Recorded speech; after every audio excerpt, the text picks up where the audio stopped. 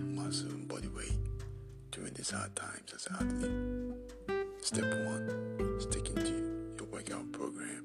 For me, when I wake up in the morning, I'll do some sit-ups, some crunches, normally some lunges, trying to get my legs moving, trying to get my body moving. Next step is enjoy plenty of fruits and vegetables. Fruits and vegetables are the most important foods for giving us enough vitamins, minerals, fibers. We should try to add at least 5 servings a day.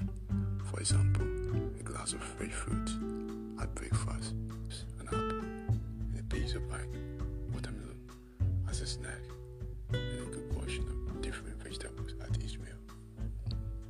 Next step is reduce salt and sugar intake. A high salt intake can result in high blood pressure and increase the risk of cardiovascular disease. Next step is the amount of fluids that we add to our body can help us stay in shape to have a healthy body. And I think it's really important if we're trying to have a healthy body. We should check what we drink and all kind of stuff like that. The next step is meditation. I know we are talking about the body, but the mind is the strongest part.